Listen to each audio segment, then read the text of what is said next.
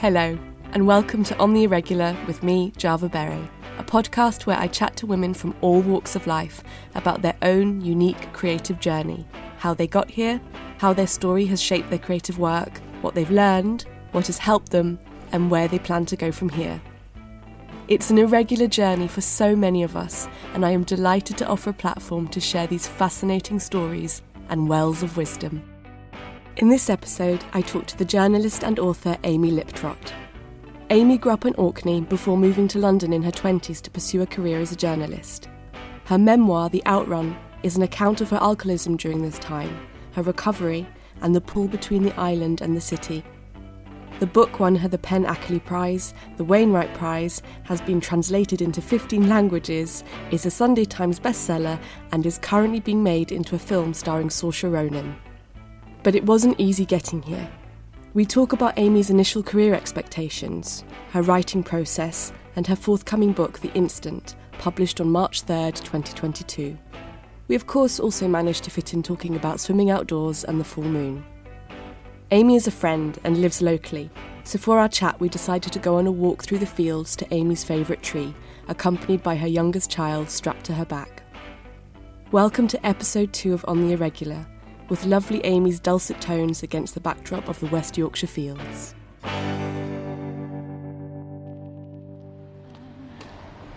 Well, thank you for giving me your morning. My pleasure. Yeah, it's nice to be asked. Yeah. I listened to some, not listened to all of them, but I listened to some of the episodes, and one of them I was listening to, and it started me thinking, like, what would my answers be to this? So, oh, that's good. Then it was shortly after that you asked me.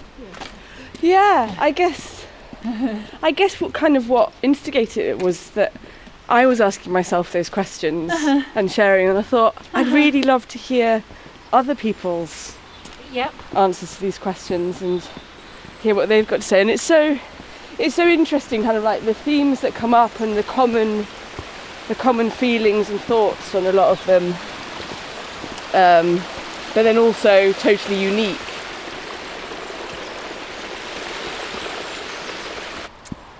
Yes, I was born and grew up in the Orkney Islands at the north of Scotland,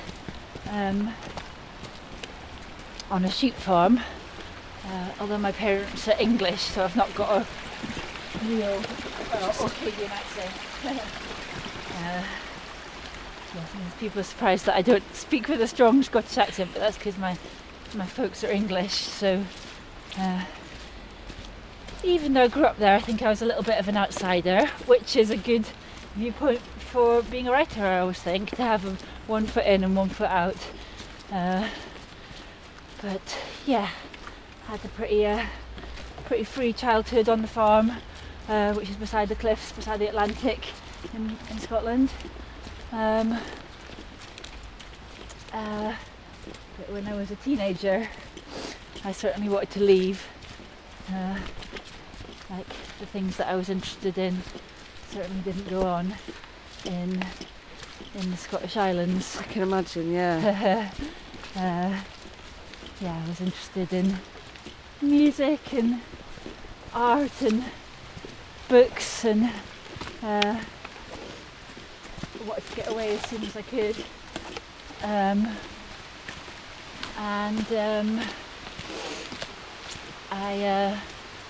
I guess I was quite a good student at school, and I got a place at Edinburgh University. How big was the school in Orkney? There's 2 secondary schools in Orkney. Okay. So there's a population of about 20,000 in all the islands. Right. So it's not as small as some people might think. Yeah. We lived on what we call the mainland, which is the biggest island, and then there were like 30 other islands, ranging from hundreds of people to one family. So it's a group of islands. Wow. And so you got a place at uni at Edinburgh. You said that you were torn between studying literature. Was it English literature? Yeah, that's what I ended up doing. But I certainly, I couldn't decide whether I wanted to study more academic literature or go to art school, which was, I did some art at school, but then I think I did paintings and stuff, and I often ended up writing lines of text over them. So, I think that's what made me decide to go. Because did you paint? I feel like I've seen paintings of birds on big barn doors. I'd still like to do the odd kind of art craft project, and that was one recent one, well, a few years ago. It's not a small project. But I think when I did move to Edinburgh, I ended up hanging around the art school as much as possible, and my housemates were art students. This is going across the stepping stones. I think I'm just going to accept my feet are going to get wet here. And I met someone in London who introduced me to someone that I had gone to art school with him, and I was really chuffed because my deception was complete that I managed to hang around there so much that people actually thought that you'd actually been to art school. Yeah. I was just sort of always attracted to that kind of world, I suppose.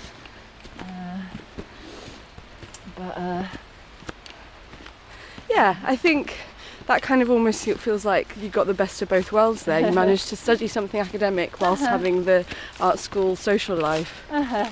Yeah. And then the freedom to just carry on being creative however you wished.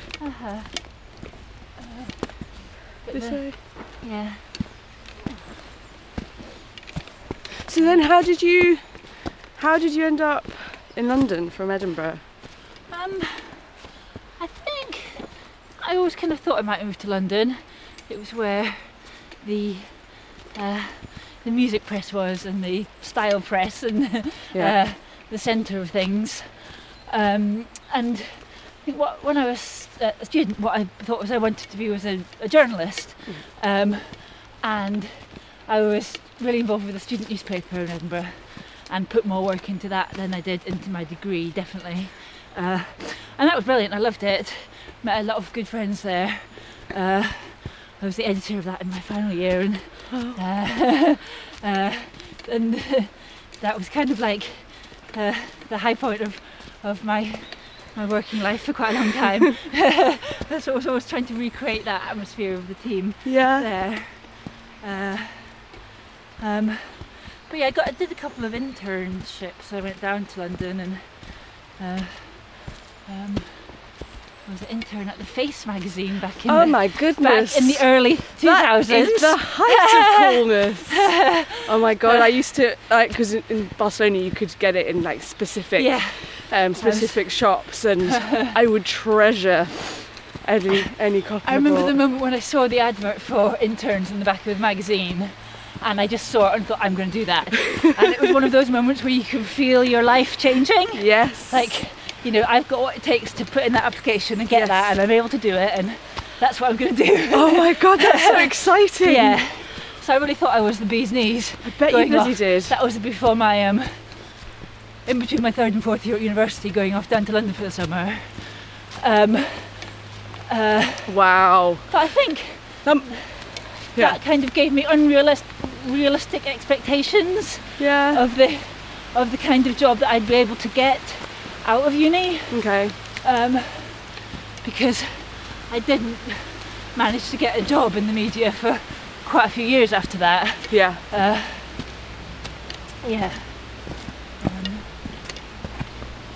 That's the thing as well about like unpaid gigs. It's like you're doing this great work, but and I got the odd article in, but just not enough to make a living at by any means. Yeah, of course. Went home to Orkney for a bit, worked as a cleaner, but I started getting a few little like music reviews and stuff in the press. So that I was like, this is enough, I'm moving to London, I'm moving to London to be a writer.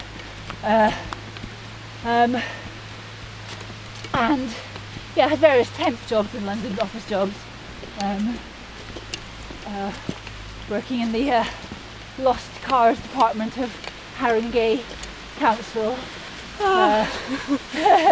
working in the post office, stuff like that.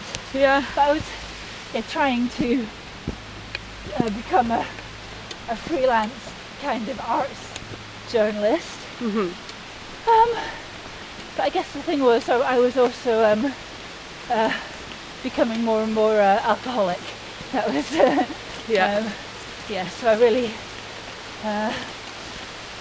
when I was a student I'd managed to fairly successfully balance partying and working, but as each year went on the drinking got more and the writing got less for quite a long time, for every year of my 20s I think. And I'd had this sort of potential, I guess, when I was a student, and we're going up this way. Yes, the steep way. Yeah.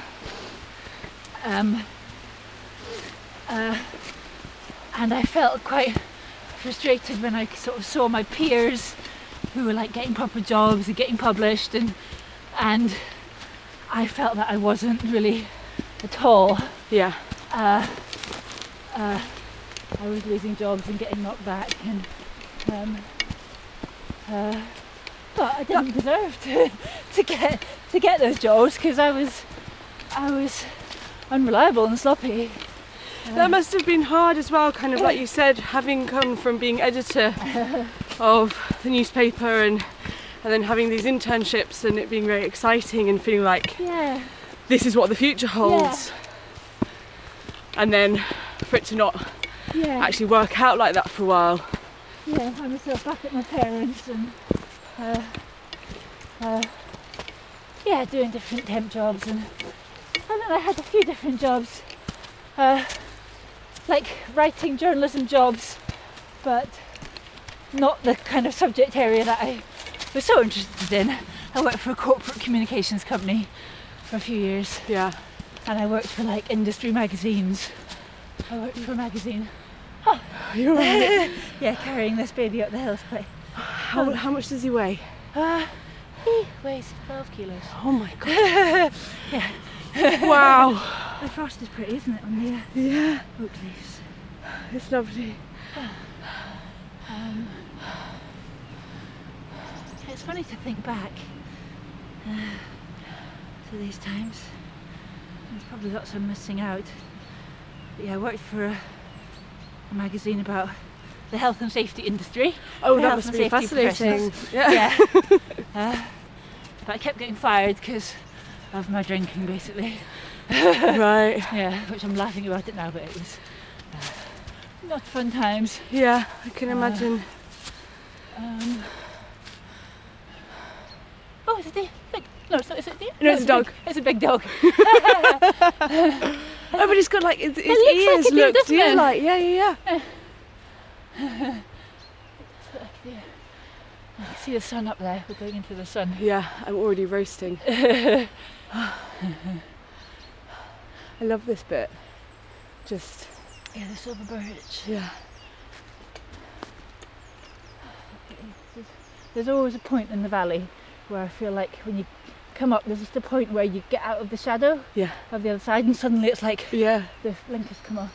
That's why I try and walk every day, is because otherwise you just live in shadow all day long. It's like you just have to get up high, at least just for like 20 minutes. Yeah, that's so good.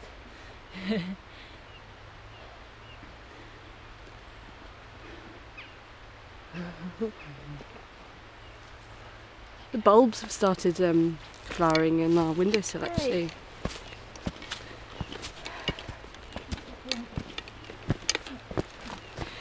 And so then you mentioned about how a lot of your writing you learnt through writing your diaries. Yeah. I started writing, keeping diaries and secret notebooks when I was about 8 years old. Mm-hmm. And I've never stopped. A lot of people, it's something that they do when they're a teenager. Yeah. And I certainly did, but most people kind of stop it, but rather embarrassingly I've just kept going. You say embarrassingly, but it's not though, is it? It's wonderful. And that, I think that's where I found my voice, just writing these screeds of journals. And then in my first book there's quite a lot of lines that come out of diaries from like 10 years earlier.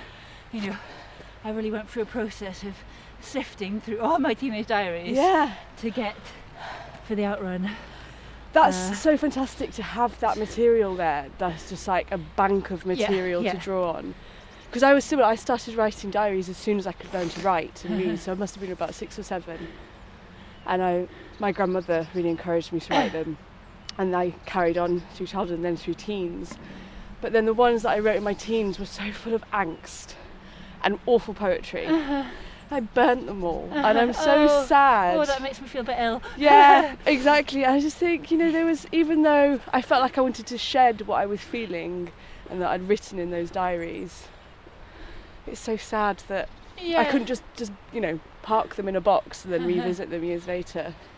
Because even though it was bad poetry and bad drawings, you know, it was still, it's your life, isn't it? Yeah, I mean, I find it pretty cringy to look back even beyond about a year ago. But I like to know that they're there. Yeah. And I think I did have a picture when I was a kid of like when I was older and having this like stack of journals. Yeah. So, sort of visualised it. Which you must have now. Yeah, I do. Wow. Yeah, a big box full. It's such a good exercise. You write every day? Pretty much, yeah. You just write a page a day. Yeah. And it's just a habit now that I do. That's so lovely, because then also your kids will be able to read back on their childhood. Maybe. Yeah. And I guess and I do know now that I'm quite often develop it, so I have a bit of an eye for that when I'm writing them. Like there's a little episode in the day that I think I might use at a later stage. I just try and remember the details. And I try not to let always the sort of temptation with the diary is to turn into sort of moaning about stuff. Yeah. So I try not to do that, and I try to concentrate a lot on sort of physical details and small moments and interesting things that people say to me. I kind of have a way of not just trying to be fairly positive, I suppose. Yeah, just kind of more like I try and get some concrete details in there, I think. Mm-hmm. Yeah. But I guess it's just quite not formulaic, but I can just do it quite easily now. Like you said, sifting for moments. And and then I will.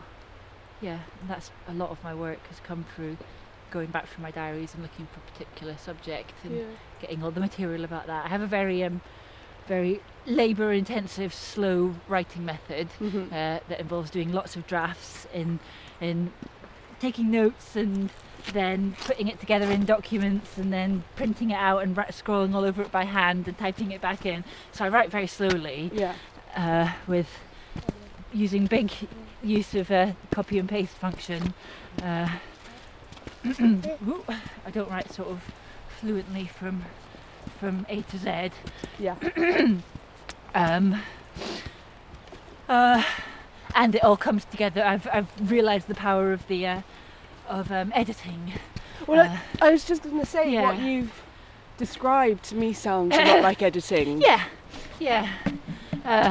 Quite often my first drafts are pretty bitty, and then through the editing process they become, oh, it's lovely up here, sunshine on frosty grass.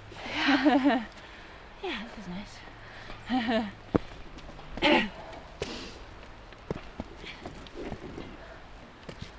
Gosh, it's like arriving in a new world. Yeah, we've come out of the shadow of the valley where we live into glowing sunshine and blue skies. And this is the same tree that you're thinking of? I need to see it from that direction. Okay. Whether it is or not, it's a beautiful tree. Yeah. It's an ash tree with a ribbon trunk. A riven trunk? I think that's what you call it when the trunk goes in two. Oh, okay. I think that's what it is.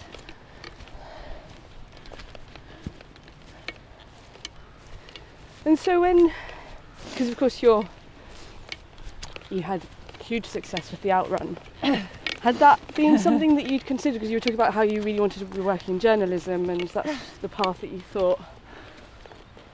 Did you have a book in mind? Yeah, I was sort of focused on being a journalist, and I even got a job as a news reporter, but actually back home in Orkney for a while.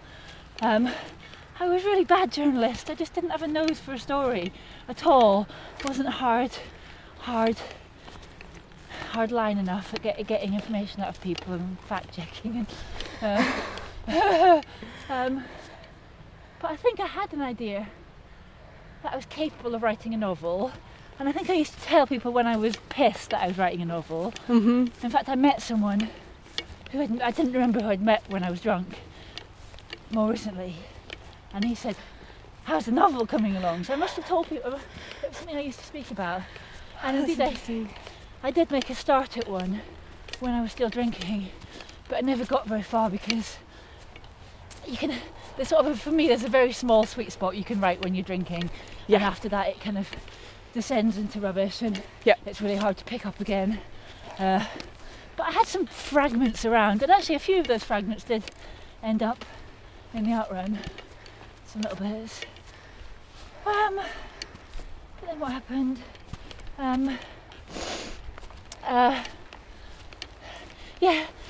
The outrun kind of came out of two different pieces of work, which was one was a blog that I kept while I was in rehab, and the second one was I moved back to Orkney and I started writing.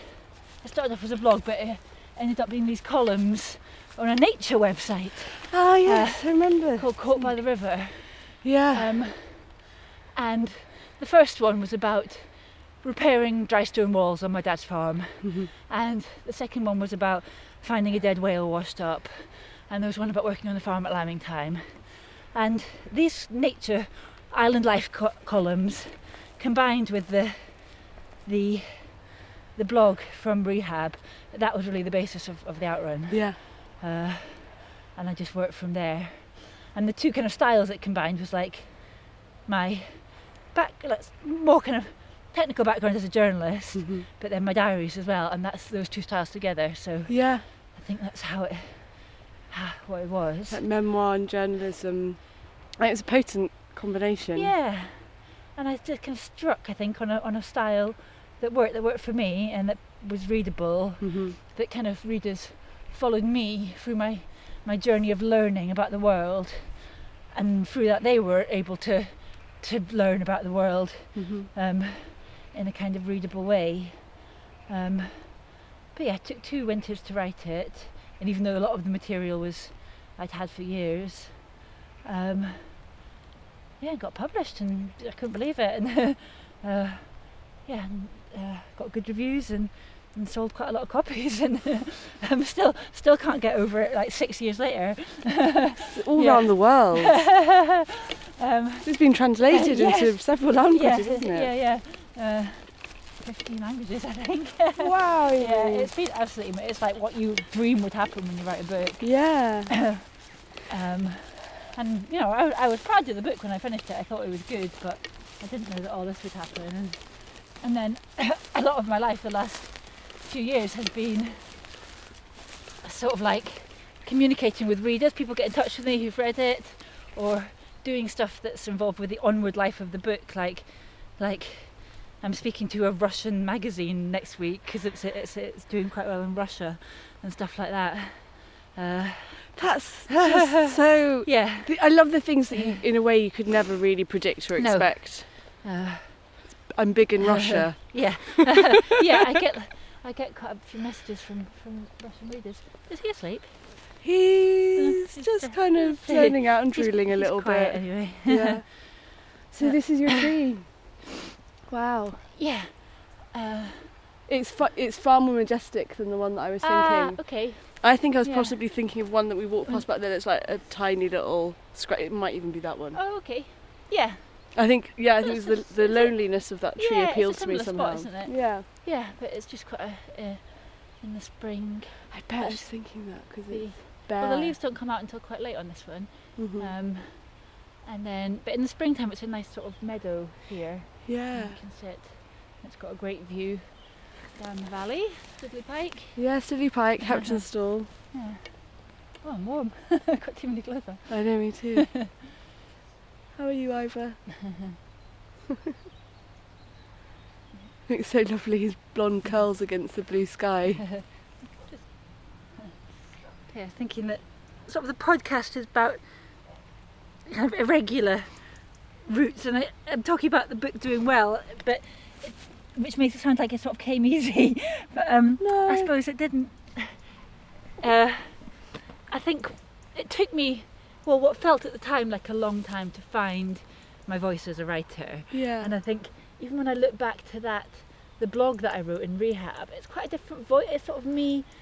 I'm quite trying to crack lots of jokes and be quite sort of ironic and detached and sort of like this, like, kind of music press kind of sarcastic voice. And I think it took me like going back to Orkney and kind of looking at where I grew up to kind of develop this more kind of lyrical, sort of earnest voice, really, which wasn't what I wanted to be. I wanted, and quite sensitive. I think I thought that I was too cool for that. Which I find interesting, how you find your voice, and also the voice that I tend to stick to as a writer is not quite me, how I'm talking to you now.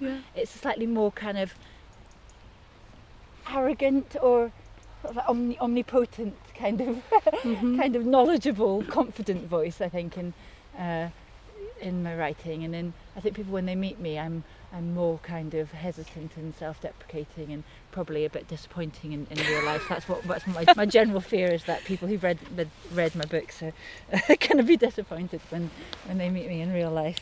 I hardly think that's this true. Is what goes on in my head all the time. When I meet readers of the book, I just think, oh dear. I can understand, I suppose, when you've had such success with something as well, that and people respond to it. It's but you feel, well, it's still just me. It's just me. And and in writing, you're able to craft things very well. Exactly. And this is my best version of what I want to say, and I don't come out with paragraphs like that. All the time, I'm afraid. Yeah, it's an edited version of you and your thoughts. And I guess that's why we write, isn't it? Because we're able to express in there things that we can't express in conversation or face to face. And that's why we read as well, to get that full picture of how someone sees the world. But that's why it's very exposing to put stuff out there, because it's sort of like it's fixed then. I feel like in real life, when we meet people, we're always slightly altering how we communicate, and what you call that, code switching. But then when you've written something, that's one fixed version. So everybody who this is what when the book was being published, or my new book's going to be published, everyone, like you, but also my mum, or people that I've worked with, or some other members of my family, they all might read it, and I can't change, and you have to be quite strong. Yes, I see what you mean. Do you see what I mean? Like, for example, like when you meet people, and like I notice that with my accent will often change depending on who I'm talking to, because you kind of like adapt to communicate. But like you say, if you just put something out there, it just stands alone. And people respond to it in their own individual way, and you can't alter it, and that's what's quite scary about it. And also with my writing, with my new book, I take some risks, and with my new book I've taken some risks, both emotional risks and kind of artistic risks as well. And I think that's often what you need to do to make something good, but then it is a risk that it might not work. People it might be unsuccessful or embarrassing. So it is, and I'm before the publication of The Outrun, and right now, shortly before my second book's going to be published, start to feel really bonkers. And I've heard other writers tell me that similar thing as well, because you suddenly realise that it's other people are going to read it, which sounds silly, but because it's been living inside you, and you've been working. I guess you have a relationship with it over that time, and then Oh God, it must feel very raw. And I keep thinking, oh, why have I done this? Even with the outrun, even with the good reception that it nearly completely got, I just thought, why have I written about my family? Can I take it back? I feel so embarrassed. And then dispersed with feeling sort of pride and connection. But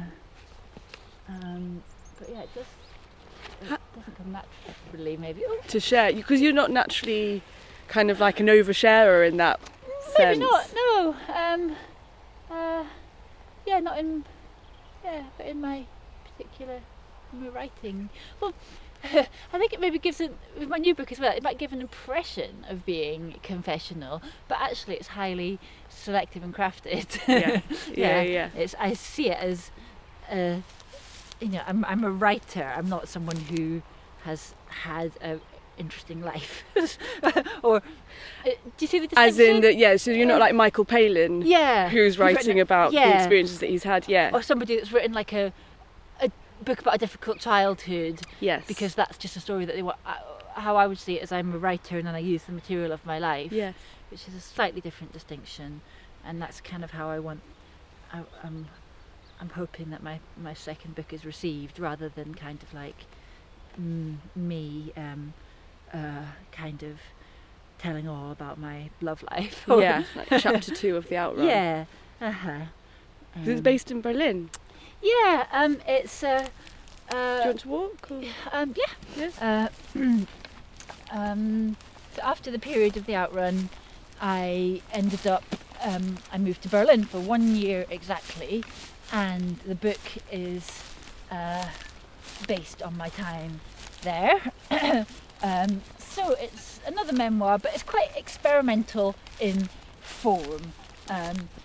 Each chapter pretty much is kind of an extended metaphor. This is my concept. For instance, there's one chapter that's about being in a techno club, and it's also about swimming underwater. And there's one chapter that's about the digital aftermath of a relationship, but it's also about archaeology. So these are So most chapters kind of have two concepts that kind of dance around each other. Digital aftermath, so do you mean like scouring through old messages and emails? Yes, which is something that I have very much struggled with in the past. And when I've mentioned it to other people, I've discovered it's something that a lot of other people have experience of as well.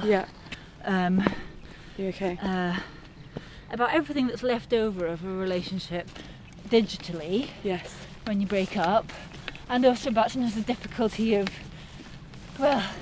either kind of like online stalking somebody, or coming across them online, or all the kind of weirdnesses that the ability to kind of keep tabs on somebody. And for me it was just I kept on looking at an ex's pages, and it was like an addiction. It's certainly, for me, I have an addictive personality, and that's another manifestation of it. And it's really embarrassing to write about. It's something that, it was really a huge problem for me for at different points.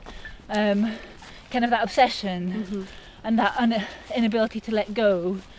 So I thought, this is what I'm obsessed with, this is what keeps coming up in my diaries. I'm going to write about this, I'm going to explore it. But it's embarrassing, particularly as a woman in your 30s, to be talking about this stuff. But it's so common though. Like you said, I think it's something that we really don't want to admit, but so many of us do. So I really hope that by kind of exploring that people will connect with it, and and I know it's trivial in terms of the all the things that are going on in the world.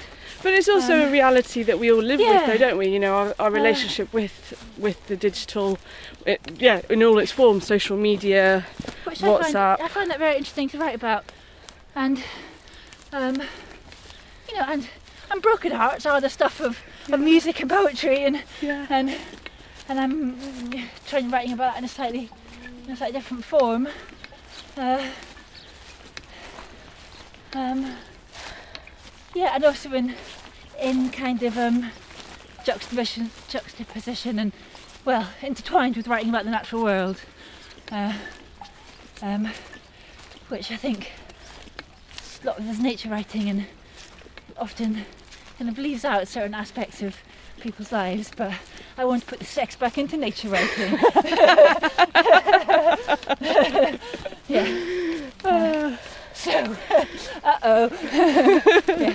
Can we get out here? Do we walk over that way? I think we walk over that way. Yeah.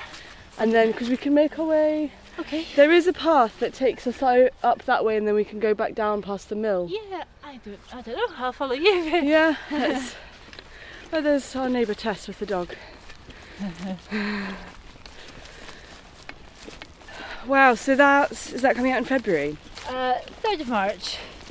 Yeah, quite March. 6 weeks time or something. And then, because you do work as a journalist as well, don't you? Well, I do the odd book review, or Down that way. I guess more kind of first person-y bit rather than anything very hard hitting. I guess I've been lucky enough that doing my own work, I've been able to do that sort of as my only job around having the kids in the last few years. Yeah. I guess a lot of people know you for your swimming. Feels like you're kind of the poster girl of cold water swimming. Yeah, I won't say it now. Yeah, I guess that's what I tend to post about online quite a lot, because it's nice to take a picture when you walk up a hill and at a nice place.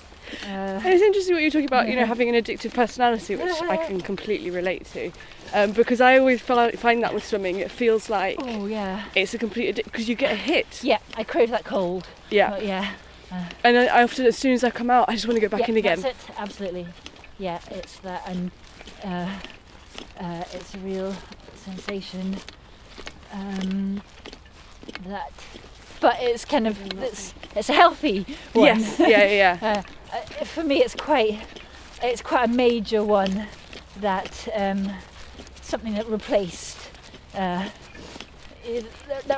alcohol in my life. Yeah. And it is something that I use on a special occasion. On my birthday, I'll go for a swim, or if somebody's in town, I'll take them for a dip rather than going to the pub. Yeah. I do use it as quite an equivalent. Yeah. And then it's something to kind of talk about afterwards, and you're buzzed. Yeah.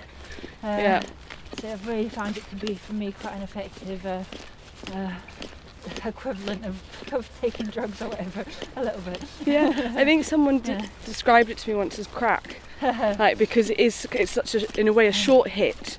Yeah. And so that's why you just keep on going back for more. Particularly the winter swims, you can get, I feel like, more bang for your buck, because it's so cold that you don't have to be in for very long at all to get that sort of buzz. Yes. I think I'm going to go this afternoon, actually, for the full moon is rising. It is full moon today, isn't it? At 3:30 or something, so I'm going to go up the hill. Oh, that would be wonderful. Yeah. It doesn't really... When you get outside, you notice the state of the moon and the wind direction and what's going on with the seasons and temperatures, and that's why I really love it, actually, for that kind of literal immersion in the natural world. Yeah. That makes you much more alert to what's going on. And that's what you can go back to the same body of water, and it's different every time. I think let's go over this way. I don't know where I'm going. Yeah. I know. It's funny, you normally just go, quite like coming out for a walk with someone else, because you just get off your little... I just go on my same... Yeah, your loops. Yeah, my little loop.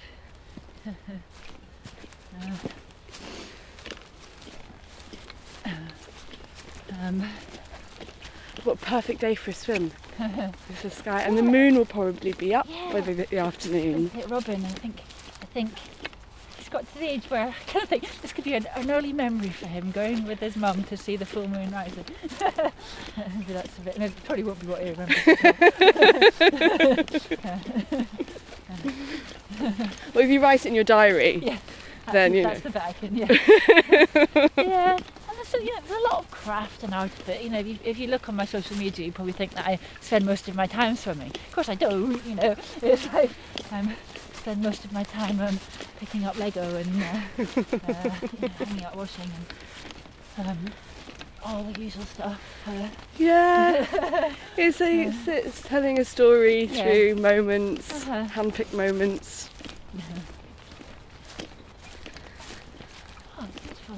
It's a good idea to do the interview outside. Yeah, definitely. It's funny because I used to do, John and I used to organise monthly rambles when we lived in Manchester. Oh, okay. We had a rambling group called Ramble Pie, and we'd go out for walks. And I think one of the things that I always found really interesting about it was that was the talks. To get conversations going. Yeah, the talks you'd have with people just through walking. And often people would come who I didn't know particularly well, who were friends of friends, but then you'd kind of form a connection with them through having this walk. And because the things that would come out and come up and were just so different if you just sat stationary in a pub, and they can become quite intimate because people would break off into pairs or threes. And is this the tree that you're thinking of? Or? Yes, possibly. Yeah, I feel like no. I know what it is. It's that one over there with the break in the wall. There was something about the wall and just like this kind of entryway to the tree. Yeah. Well, that can be your favourite tree. This one can be my favourite tree. Yeah. We'd have a picnic with entrees at one and main course at the other. I find walking useful when I'm writing as well. Mm-hmm. It's often when I'm out that kind of the cogs are turning and the connection will come together. And I'll have ideas, and I take notes on my phone when I'm out and about. It's important part of my practice. Yeah, stomping around these woods and hills and wherever I am. Yeah, it's like you walk through things and walk and understand things. Because similar, like lately, I've been feeling a lot of things that I've not really understood. Mm-hmm. And my instinct is just to walk through them. Okay. Oh, we've hit a gate. No, not a gate, a fence. Oh yeah. I wonder if we could get up over that wall, whether we could get over it. Because that looks like it would be a bit of a leap over it. I'm just thinking of you with Ivor. Yeah, the path is just over there. Yeah, so we need to get into that field just so we can get to there.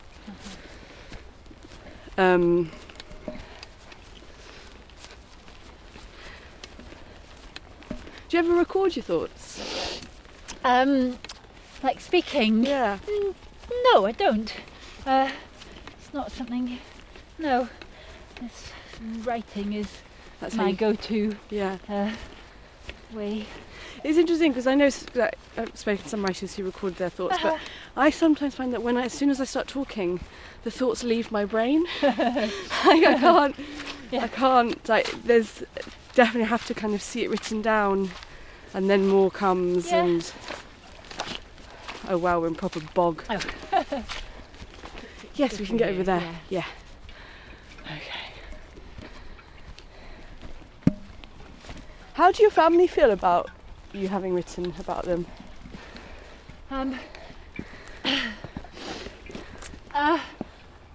Mostly good, I think. I've written about my dad's mental illness, which is something that he's always been open about, and I think as a family, we have talked about stuff like that. Yeah. That maybe some other people would be more secretive about. My mum always encouraged my writing. She used to give me like this blank diary at Christmas every year. And I was thinking about how they did sort of give me room to. There was definitely some difficult aspects in my childhood, but generally it was quite a happy and free childhood, and for instance, they let me just paint my room in like poster paint and paint the flagstones on the floor with like car spray. Oh my Which when people bought the house, they were like, "Oh, this is terrible." But yeah, they let me do it and paint the keys of the piano and stuff like that. But that is very free. Yeah. Looking, with kids of my own now, sort of, you think about these things, and I read a lot and wasn't allowed to watch much telly.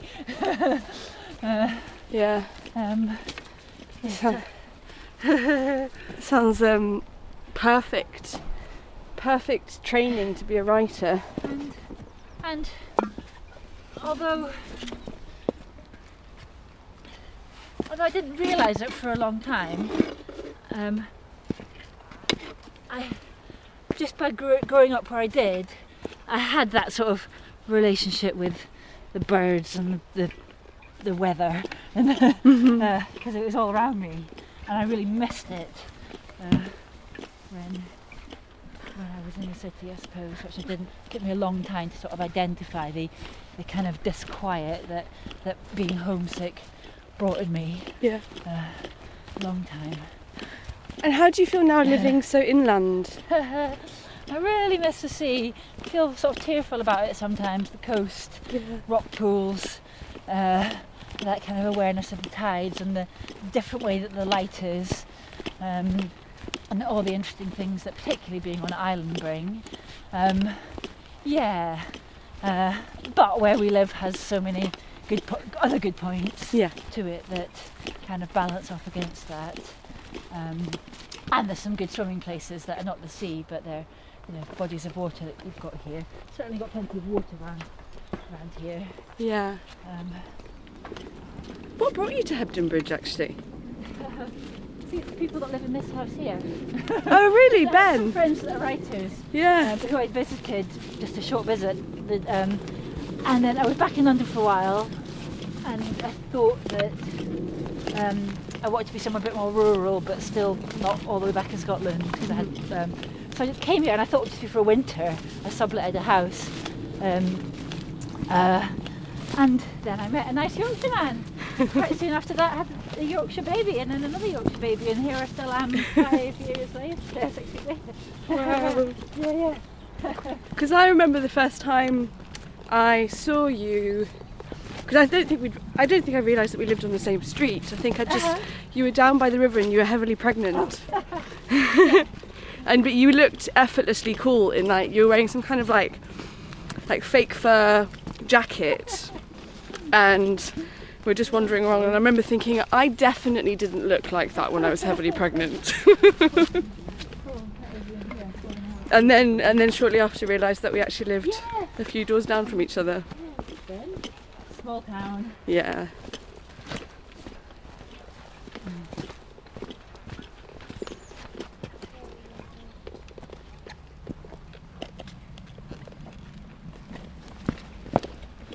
There is quite a literary community in the valley. Yeah. There's the Arvon Centre. Yeah. Yeah, it does seem to. Bronte's connection. Of course, yes. It's funny, my connection to this house is the woman who they bought it from, Eileen. She's an actor. Yes, and that's it, yeah. I used to be her agent. Yeah. Ah, right. So. Uh-huh. And now they've bought it. Yeah. It's a lovely It's home. gorgeous. Yeah. It's such a nice spot. Yeah, with the fields. Oh gosh, imagine this every day. There's been a barn all around here. Oh really? Look out for it in the evening. And there's, but yeah, it kind of feels like you're in the countryside, but you're actually right on the edge of town. Yeah.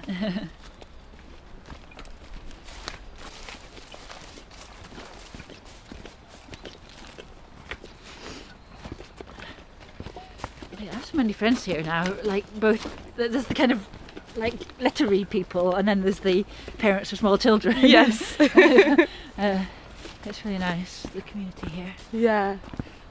It is. I think that's what keeps us from seriously considering moving.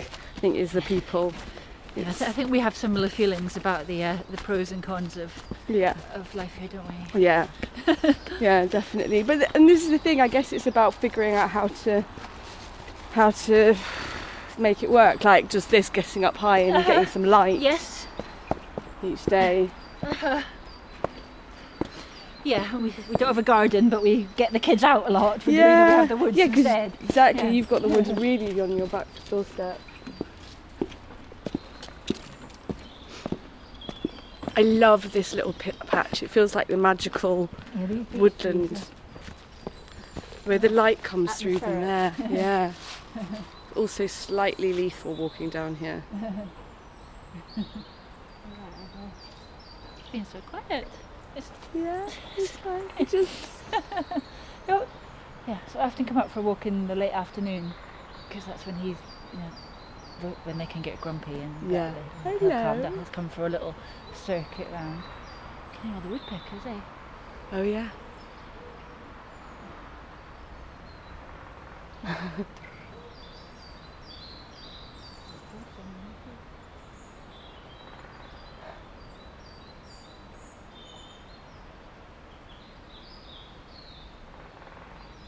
Sounds like a creaking door. Mm.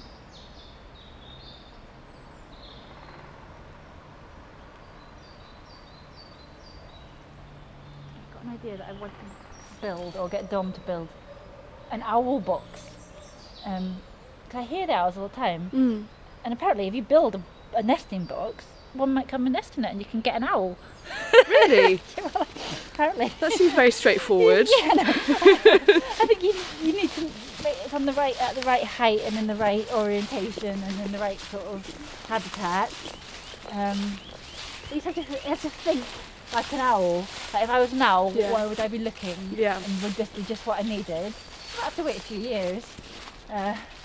But yeah. But eventually the right owl might come. That's my plan for the next few years, get an owl. There's a woman around the corner from us who has a pigeon. Right. I think it flew into her bedroom one day by accident and has never left. What's in her house? It's in her house, yeah. Because I walked past and I saw she had this pigeon on her shoulder, and it was the healthiest, fattest, shiniest pigeon I've ever seen. Everyone having a pet pigeon in their house. I know. But yeah, it just flew in and she fed it and then it just stayed. She kept on trying to free it by taking it to the woods and it just would fly back to her. Probably shit everywhere. Oh, that's a good point, yeah.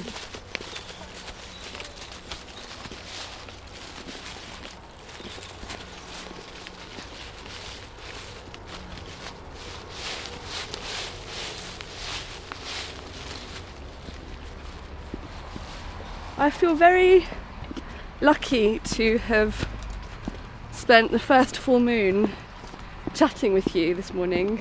The first full moon of 2022. Yeah, that's right, yeah. Perfect timing. Yeah. Thanks for asking me. Yeah. What a beautiful walk.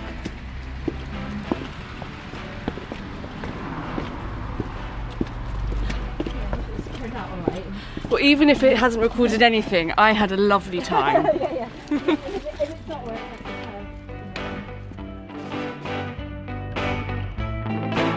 The Outrun by Amy Liptrot is available to buy from all good bookshops, and The Instant is available for pre-order wherever you buy your books and will be published on the 3rd of March. You can also find Amy on Instagram and Twitter at Amy May. Please refer to the show notes for links. Thank you so much for listening to On the Irregular. Please make sure you review and subscribe as it helps other listeners find us.